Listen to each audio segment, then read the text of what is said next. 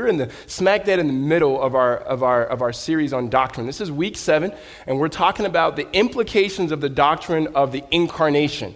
And what happens there is you turn to Philippians chapter 2 is when we talk about the incarnation, normally it's usually done around Christmas time. We usually come out of one of the gospel texts, Matthew, Mark, Luke, or John, and we talk about the nativity scene and Jesus coming, conceived of the Spirit, born of the Virgin woman Mary, and we sing joy to the world, which is so true. But what we want to do this morning is not look so much at the birth of Christ. Though we have great scriptures like in John when it says the Word became flesh, so ultimate reality, God himself stepped in and he drew near. But we're going to look at the implications, and I'm just going to give you the so what in the beginning. And the so what of the message is because God himself, the second person of the Trinity, put on flesh and humbled himself, our response to that should be to love God through tangibly serving others. Ultimately, to glorify God, love our neighbor, and the way that we will show our love for God, who we can't touch and we can't feel, is by tangibly serving the needs of others. And when we see the Apostle Paul in Philippians talking about the incarnation and its implications, it's so clear here that we see that Christ himself was a servant. He says in the Gospel of Mark that the Son of Man, speaking of himself, didn't come to be served, but to serve. And I think a message like this, an implication of the incarnation, is perfect for us as a congregation, as a church in Tempe, because we have just massive opportunities of which we as a body can begin to serve one another, continue to serve one another, and then serve those who are not a part of the flock. In fact, when I became a Christian, one of the songs that this church that I was going to used to sing had a line in it. The song wasn't any good, but the line in the song was perfect. It said, "Let what we do in here fill the streets out there." And that resonated with me because I always thought, like, how about if we worship in here, the way that we come together and we unpack scriptures and we say hello to one another and we wave to people and we pray for people's children, how about we take that same joy, the way we celebrate the remembrance of our Lord Jesus Christ through communion, and take that to our workplaces and take it to the parks and to the recreation as we take it to our families in word and deed. To speak of Jesus and his love, and also to resemble and show his love that he's given us to the people around us. And I just wonder what the community around us would look like. And this thought wasn't a thought that I just had. In fact, the more and more that I grew in my faith and I learned the history of Christianity, that the first and second and third century Christians, they lived like this. In fact, historian and sociologist Randy Starks, talking about early believers, said this: "Our early believers made their communities a lot more bearable. Even in the face of great persecution and martyrdom, they took care of each other and their neighbors. They loved one another. They took care of each other when they were sick. They shared their wealth and relieved economic distress. When plagues hit ancient cities, Christians were the ones who stayed behind and took care of the sick and dying. The new faith was also very attractive for women, a highly vulnerable group in the Roman society." He's saying there was something of the nature of this Jesus, this God, who came in and took on flesh and entered into a broken society, entered into poverty, and in response to his life, his death, and his resurrection, they lived different lives, not just for the community within. In fact, the church is the only institution that exists not only for its members, but for those who don't belong. Starks continues and he says, "Christians, believers, offered hope and charity to the homeless and impoverished. To cities filled with newcomers and strangers, Christianity offered an immediate basis for attachments.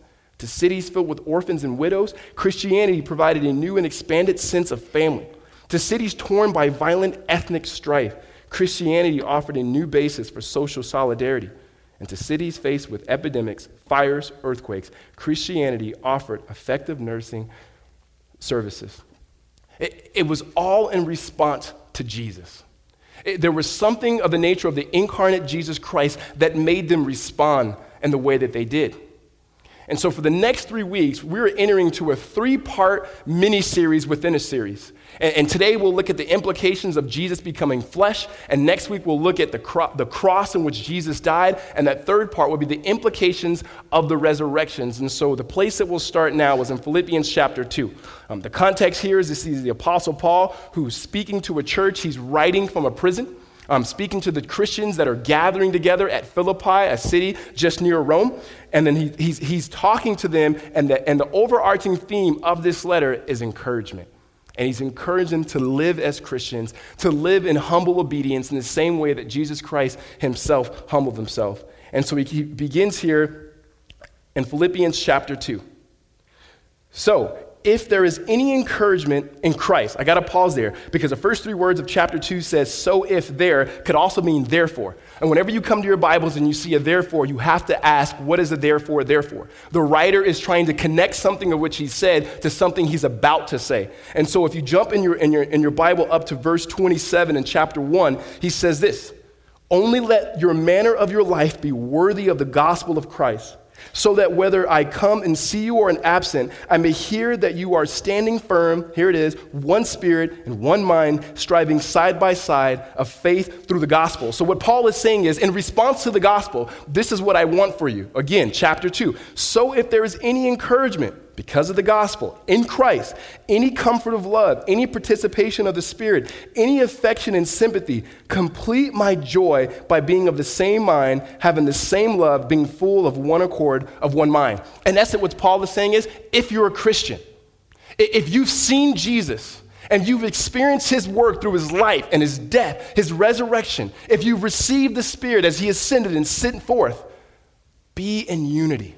Be of one mind. And he's speaking of oneness here, not sameness. Meaning you're going to have people in a congregation like ours that are completely different. They vote different, they act different, they shop at different places, and that's fine. People who are theologically different, doctrinally different, and yet what he's saying is agree on the essentials, that Jesus Christ is your Lord and Savior. And if that's the case, be of one mind. And then after here, what Paul begins to do now is gives us some imperatives, some kind of do's and don'ts when it comes to responding to a life that follows and loves Jesus. In verse 3, he says, do nothing from rivalry or self-conceit. He stops there and when he says do nothing from rivalry, well, what that literally means is don't try to get ahead in life by stepping on people. The rivalry there is not a fun rivalry or a good rivalry like an ASU U of A rivalry, but it's hatred, which is actually like an ASU U of A rivalry. So that was a bad illustration. So not like that. This rivalry that he's saying is you trying to get ahead by exposing people. And he's not saying don't be competitive in the workplace. He's not saying don't commit to excellence, don't work hard. In fact, as Christians, we should be competitive. We should take the gifts and the resources that God has given us, and we should work hard at those things. But what he's saying is don't try to get ahead by exposing people, by stepping on people. This happens in the marketplace. Instead of believers in Jesus Christ taking a biblical worldview where Jesus is Lord over all things into the workplace and submitting to him no matter where they're at, we actually function out of a Darwinistic worldview that says survival of the fittest in the dog-eat-dog world, and I have to get ahead of you because that's the way business is done. Paul says, no. And then this also happens socially and relationally, and we do it through gossip. The very reason why we gossip is we expose the flaws and the wrongdoings of others in order to make ourselves feel better. They don't deserve this because look at what they've done. Therefore, I'm the rightful candidate. Paul's saying, don't live like that. Don't do anything out of rivalry, to step on people, to use people ultimately for your good, to use their flaws, not to speak truth into them, and point them to Jesus, but to use their flaws in order to make yourself look better. And the second part, he says rivalry or conceit is similar. Conceit has the ideal of you looking to yourself as more important than you think, that you think you're more important than you ought to. Meaning when you look at yourself in the mirror, you think you're better than what you really are. Now, there's a balance here. You do matter. We learned about that when we looked at the doctrine of the image of God. Because you were created in the image of a holy God, you matter. You have purpose. You have dignity. God has a plan for you. And yet, we also look at the fall, that we've all sinned and fall short from the glory of God. So though you matter, you don't matter that much. You matter, but you don't matter that much. So Paul continues, and he says, do not do these things out of rivalry or conceit, but in humility count others as more significant than yourselves. So he said, in humility, meaning humbling yourself, go to people and count them as more significant or more important than yourself. Now again, this is not the false humility that says, oh, I'm a loser, I'm nothing, you're better than me, and you're really better than that person at whatever it is. That's lying. Paul doesn't say, okay, to be humble, start lying. He would never say that. If you're good at something, you're good at something. Just don't flaunt it. What he's saying is just take the person and just disregard their position, their status, their abilities, and then treat them as more significant than yourself. Meaning, line up just an inch under them and serve them and love them. And so the best way to illustrate this is think about people in your life who are important. People in your life who are significant. It could be your spouse, it could be your boss, it could be people you look up to in culture. Just if they walked into the room, how do you treat those people? Chances are we hang on every word that they say. We listen to them, whether we like them or not. We listen intently. We open doors for them. We create our schedule, or we move people off our schedule in order to meet with them. When they say that they want to meet, when they call us, we answer. We leave our families, we answer. Or when they leave messages, we call them right back. When they email, you know what it's like. You make time and you make room in order to be with these people. Oftentimes, these people benefit you. If it's your boss, maybe it's because you don't want to see it as a bad employee. If it's your hero, whatever the famous athlete or person is, it's because you want to be around. There's something that they can do for you. If it's your spouse, it's because you love her, because you love him. Maybe, right? What Paul is saying is, don't stop treating them that way. That's how you treat people who are important and significant. But he's saying, also treat the people you really don't like. The people who are needy. The people who you just ignore and you walk by and you see them and you go, oh, I'm not going to look at them in the eyes because I know what they're going to ask. Paul is saying, make room for them. Make time for them. Clear out your schedule to hear from them. Will it cost you? Yes. That's why he says, do it in humility. It's not easy. It's easy to serve people who are important because we can get something from them. What Paul is saying is treat people the same and treat them as more important than yourselves, meaning don't treat them according to their position or their worthiness or their status or what they can do for you, but treat them according to the fact that, again, they are created in the image of God. They matter. So treat them the way that God treats you. He makes time for you. Paul goes on to say that this has to be done in humility. And on the flip side of that, he says, verse 4, let each of you look not only to his own interest, but also in the interest of others. And I'm glad that Paul says not only to your own interest, because there's this ideal or thought in Christianity right now, in order to be godly, you got to sell all your possessions and be poor, live on the street, and then you can serve people. And somehow God looks at that lifestyle and said, that's more godly. And the reasoning behind it makes no sense to me, because if you're poor and you're living on the street, someone's going to have to help you. What Paul is saying is, don't just sell everything to the point where you have to be dependent upon others, but he's saying this, just take this mindset. Just take this position in response to Jesus, and the same way that you look after your welfare, think about someone else. And the same way that you look after where you're going to send your kids to school, think about other kids and where they're going to go to school. And the same way you think about providing for your family, which are godly things, just think about ways in which God has blessed you to be a blessing to provide for others. This has the ideal of us serving and saying that everything that God has given me is an undeserved gift. My job, my family, my friends, my emotional stability, all those things I can use now to serve and love and bless my family, also to bless others.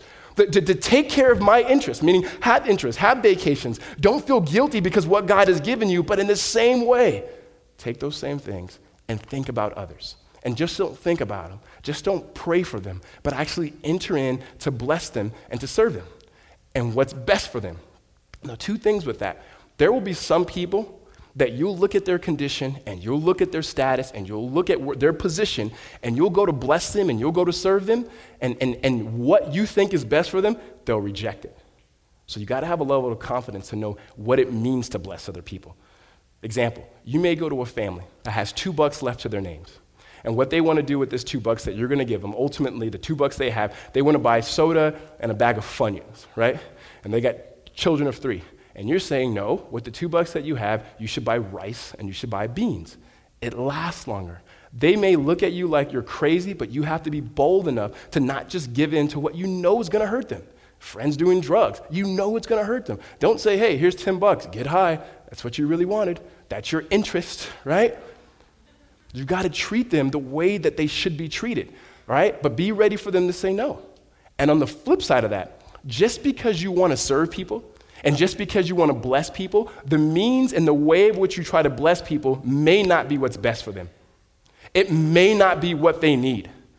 So often, we look at people on the side of the street or homeless people, and we throw them some Cheetos or something like that, and they're like, I'm not even hungry. I really needed socks. And so the only way we're going to find out is if we get near them. And in the same way that God put on flesh and he entered in, the only way we're going to know how to bless and serve people is to understand their situations, because many people that we serve and bless, they're not like us. In the same way that God was not like us, and yet he entered in. And so there's a really good book called When Helping Hurts, and it speaks of evangelical, middle-class, white Christians that go and try to serve people in all the good intentions, but what they end up doing in the long run is hurting them because we don't know them. It's drive-by service, and that's not what Jesus did. Jesus didn't fly over the world and drop off goodies. He entered in. He took on flesh to get to know people, to learn the language, to learn the culture. That's what it means to incarnate. So when Paul says, don't just look to your interests, but in the same way, take that same position and say, and the same way I provide for my family, and the same way I provide for my kids, and the same way that I provide for myself, I'm going to take that same effort to see how we can bless, how we've been blessed by God to be a blessing to others. Amen? Now, what I have to say is this, does that make us uniquely Christian?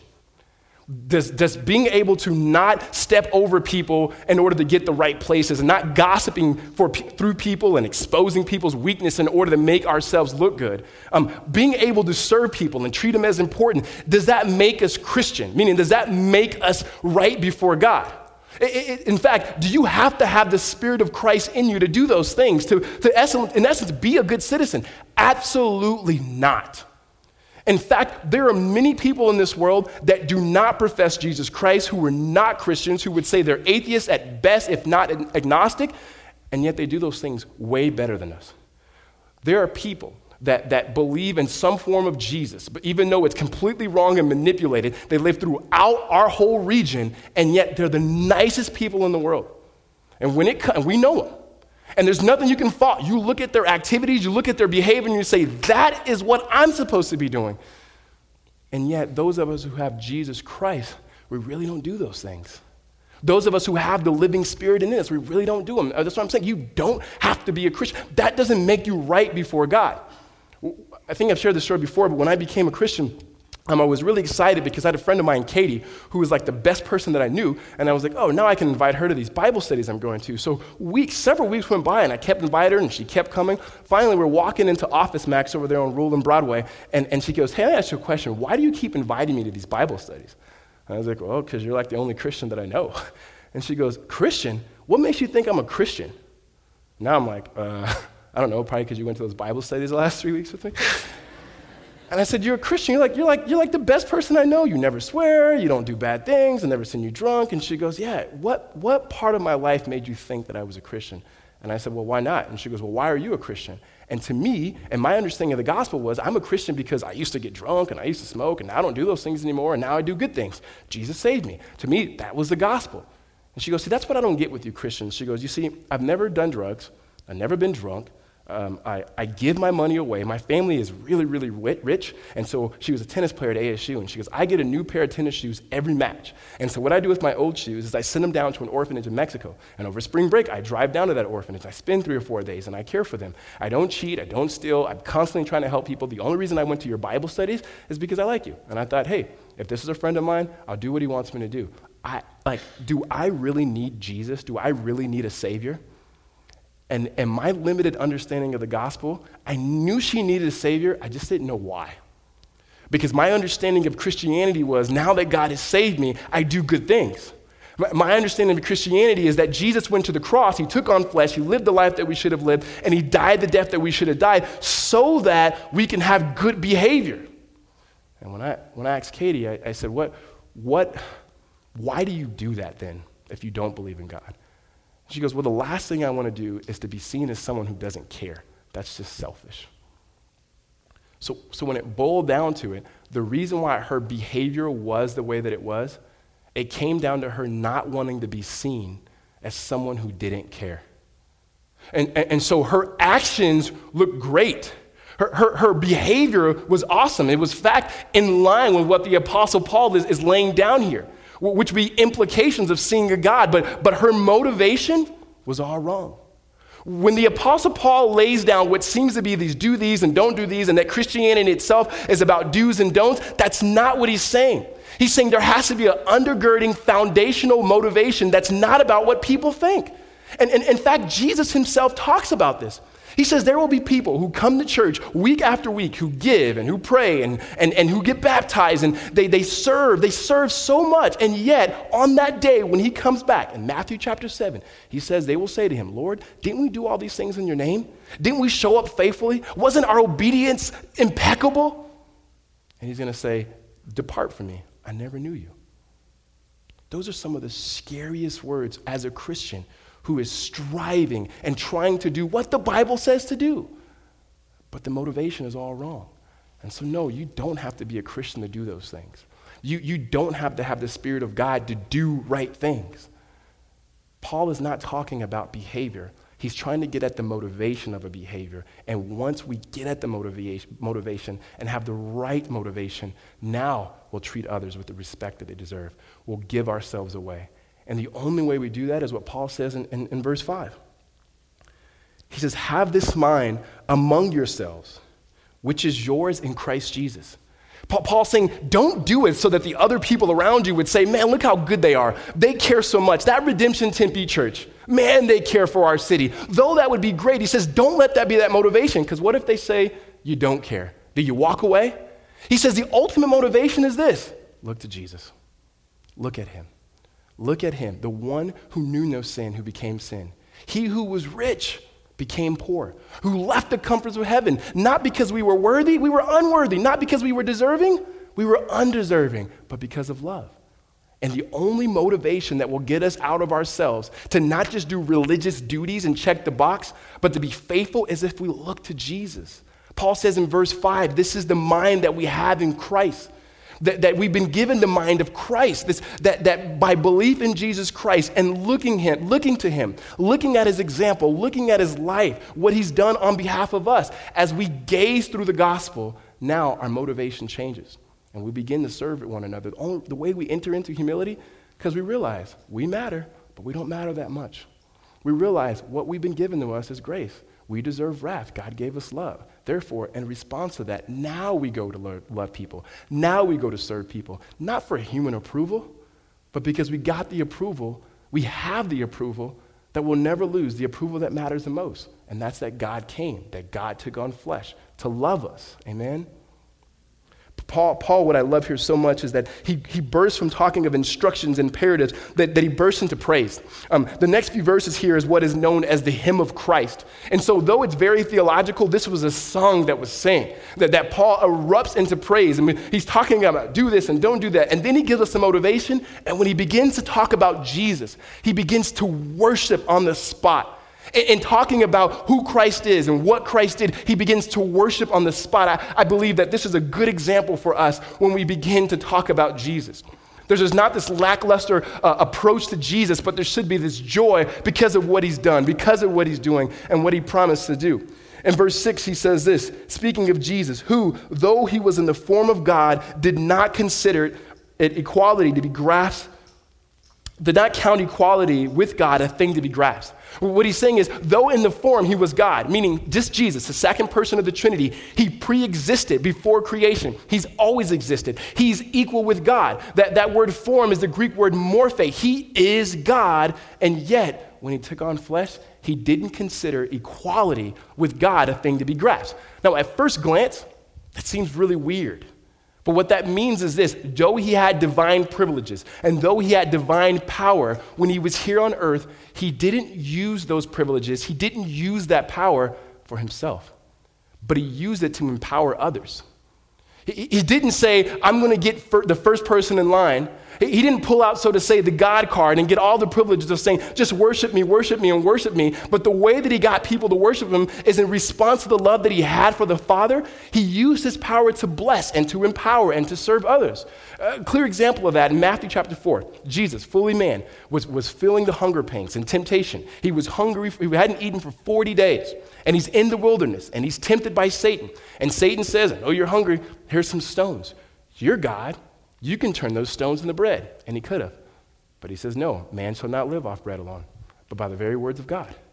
And then later, when there's 5,000 people plus who are hungry, his disciples come to him and say, hey, these people got to go home. We can't feed them. He goes, well, yeah, we can. What do we have? 2 fish, 5 loaves of bread. And he fed over 5,000 people with some left over because he's God. But he didn't consider equality a thing to be grasped, meaning he just didn't use his status for himself. And I think for us, that's very applicable because we have privileges as children. We've been given adoption. We've been given the Spirit. We've been given what we call Christian freedoms, the freedom not to be in sin. And yet, what we have to do with whatever those Christian freedoms are, we have to look like and act like Jesus. We have to come and say, is what I'm doing and my Christian freedoms, first and foremost, is this sin explicitly in your word? And then, is it sinning against my conscience? And then from there, it's not just do what you want. You have to come to the next question is, God, does this bring you most glory? Does this bring you the most glory? And so when Jesus came, he didn't consider equality with God a thing to be grasped. And he says in verse 7, but he made himself nothing, taking the form of a servant, and been born in the likeness of man. It says he made himself nothing, meaning he became a human. He's fully flesh. Though he's fully God, he's fully man. That's what it means that God is the incarnation, that he's incarnate. And that he says he made himself a servant. Now, the word that Paul used there is a bondservant, a slave, meaning he did a slave and a bondservant, and didn't own the shirt on his back, didn't own a house, he didn't have means, he was poor. And I think it'd be interesting and good for us right now to draw out the implications, not theologically, but just experientially, of Jesus being fully God and yet fully man.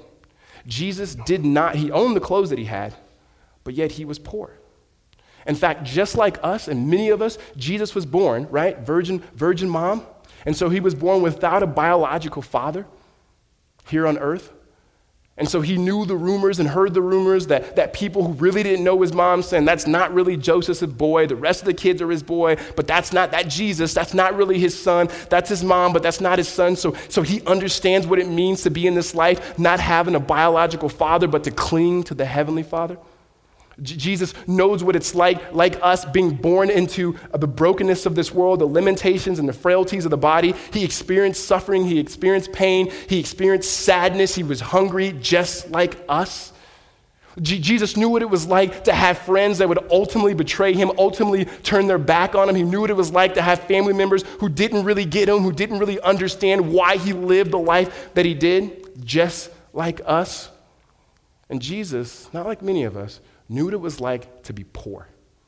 The Bible says that when Jesus was born, what was sacrificed for him were pigeons, which in the Old Testament was the cheapest, meaning the poorest of the poor, all they can sacrifice for their kids was a pigeon. And that's what happened with Jesus. Jesus says himself, the birds of the sky have their necks and foxes have their holes, but the Son of Man has no place to lay his head.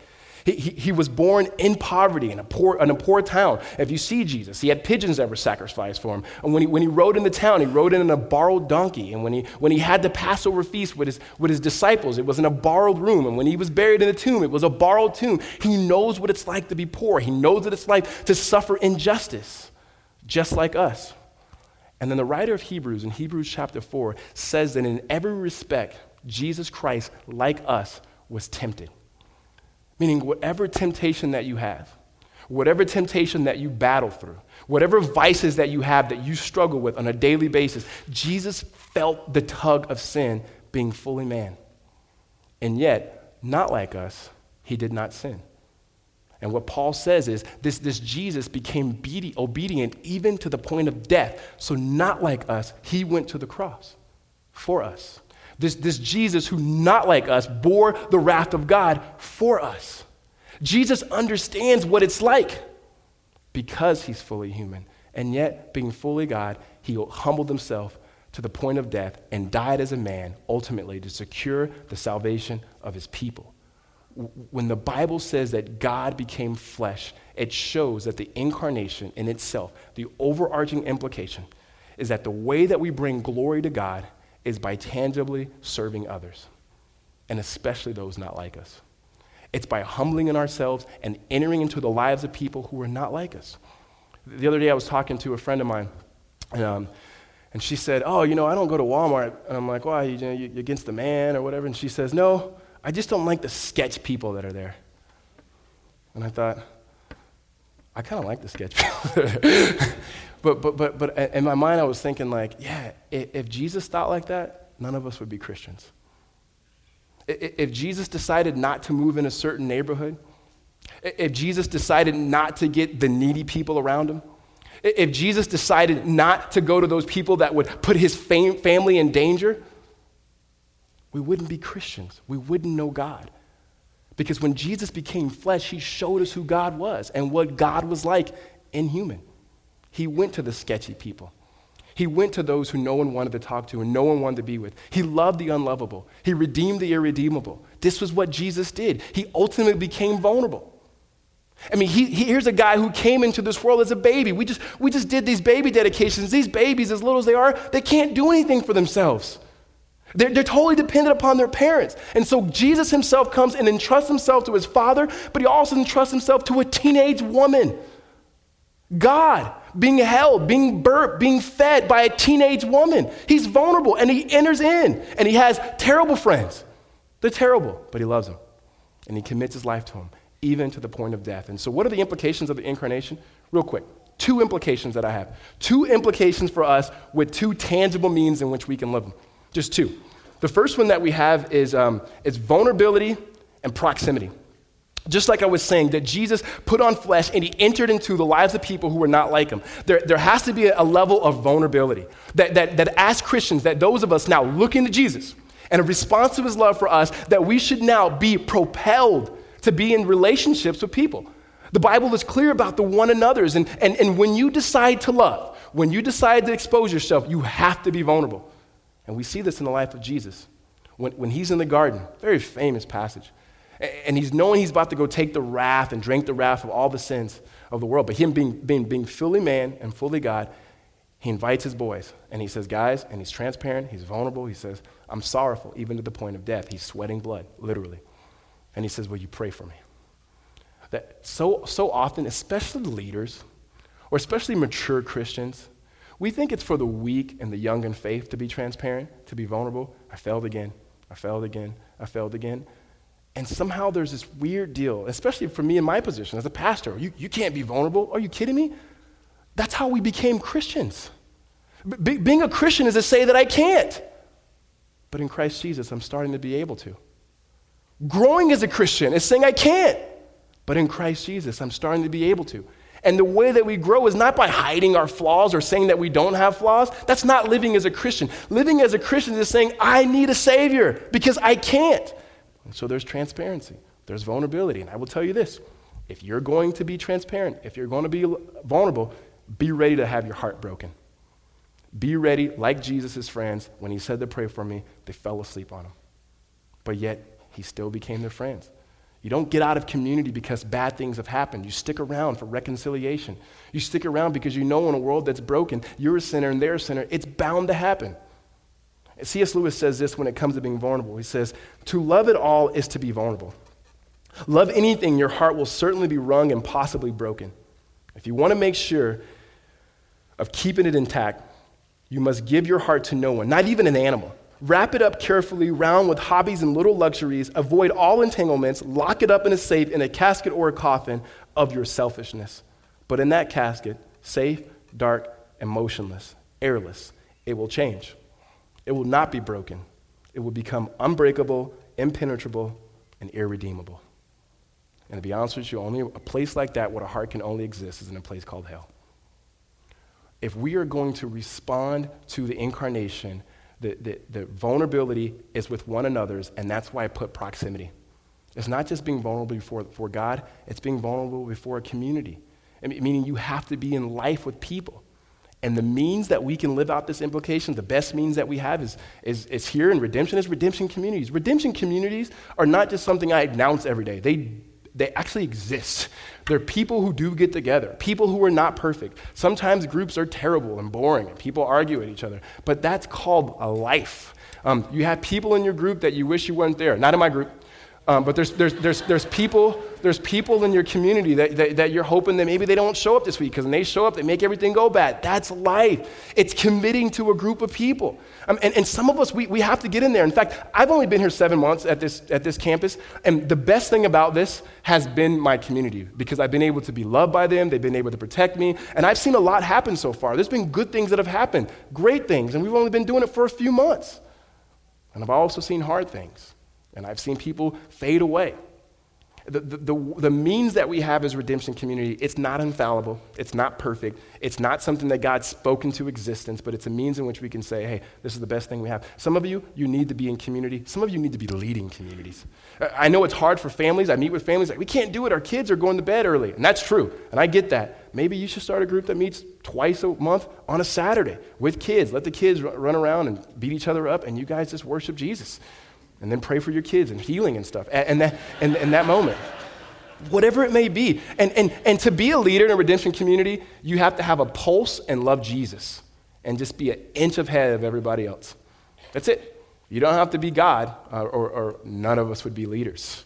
The second implication that we have is for it is not just to be vulnerable in proximity, but the second one is really, really tangible. Is when you see Jesus giving himself selflessly and you respond to that, now you serve somewhere for a long time. And the reason why I say for a long time, we happen to be in a culture and a generation for an event, we'll kick butt. Give us 2 days, we'll kill it. But give us a year, give us 2 years, we'll fade away. Serve somewhere and then serve for a long time. There's 2 ways that we can do that. One, you can do it here. You can serve your local church. We have tons of needs. People who hand out Bibles, people who turn on lights, people who do the verses on the screen, people who play music, people who clean up, people who there's so many things to do that you can get involved. And so I'd be foolish here not to say, here's a tangible way. If you want to serve here, just take that information card and put, Ricardo, you said to put this here and say, I want to serve, and just drop it in the offering box later, and then we'll email you and we'll get you serving. So serve at your local church, join a local church, and then not only serve at your church, but serve your community, serve your city, bless your city. We don't do this so that the city around us would say that we're good, though we do want to be a church here at Redemption that people would say, I may not believe what they believe, I may not agree with all that they do, but man, we're glad they're here. We're glad. We know for one thing, that church right there loves this city. They exist for not only their members, but they exist for those who don't even believe. Now, that's the type of church you want to be, but not motivated like my friend from what people would say. Ultimately, because if that's it, if we just want to be a church that people say they're cool, they're engaging culture, if that's it, then don't sign me up. I don't want to be a part of it. If we just want to be known as the cool hip church that young people can go to and do what they want, don't sign me up. But if we're going to be a church, like the Apostle Paul says, if we're going to be a church that looks at Jesus and realizes that he took on flesh, if we're going to be a church because Christ came and he says, I promise never to leave you nor forsake you, that I will weep with you, I will cry with you, and I will die for you. If we're going to be a church in response to the life, death, and resurrection of Jesus Christ, in response to that, now pour our lives for one another and others, then sign me up. Sign me up. Sign me up all day, every day. Because if we can do it from a motivation of the gospel, now we know it's not up to us, it's not to our works, it's because of the acceptance we have in Christ, because he took on flesh, because he came, because he died, because he loved, because he still loves, and he still forgives. All I want to do is in response to that is do likewise to you, and you to me, and us to this city. Amen? Let's pray. Father, we thank you so much for the life, the example that we have that you took on flesh. That Jesus, when you entered into this world, you showed us the Father. And so how do we know the Father is because we've seen Jesus. And how do we know Jesus? Except that the Spirit has come upon us. God, we confess that our sins is not so much commission about what we're doing, but we have a grave sin as a church and as a people and as individuals, a sin of omission. Lord, we look to ourselves, we hang out with people like us, we start fast, but we don't finish strong. And yet, Lord, you still love us. We thank you that on the cross you knew our sin, and you knew that you would forgive our sin. Through the power of the resurrection, you've given us now the Spirit of Christ to live out a life that is worthy of the gospel, Not to gain your favor, but out of your favor. Not to gain your love, but in response to your love. That our obedience in itself, Lord, is a response to the love that you've given us. And so, God, we pray that you would begin to change us, small, in little ways, and in big ways.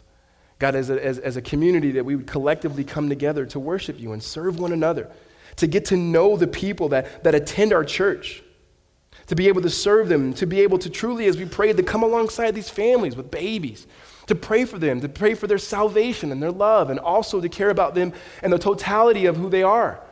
And when they're hungry, that we would feed them. And when they're naked, that we'd clothe them. That we truly would, as Jesus did, embrace the outcast, serve the poor, and lift them up in ways and means that glorify your name. Jesus says, we see through the scripture, after you were obedient even to the point of the death and death on a cross, you were raised to the right side of the Father, and even then you begin to serve by bringing your Father glory. We thank you for enabling us by your Spirit to give you glory. And Lord, as we transition into a time where we remember you, God, in a tangible way, I pray that communion would be a reminder to strengthen us, Lord, to see who are the people that we are not treating important, that we should. Who are the people, Lord, that we have means and been blessed to bless. That we may just hang out a little bit longer to meet people in our community. We may just be transparent and vulnerable enough to step out in faith and enter into the lives of others as they entering into our lives. God, we know that it's scary, but nothing more scary than you going to the cross. And so we thank you for that. In Jesus' name, amen.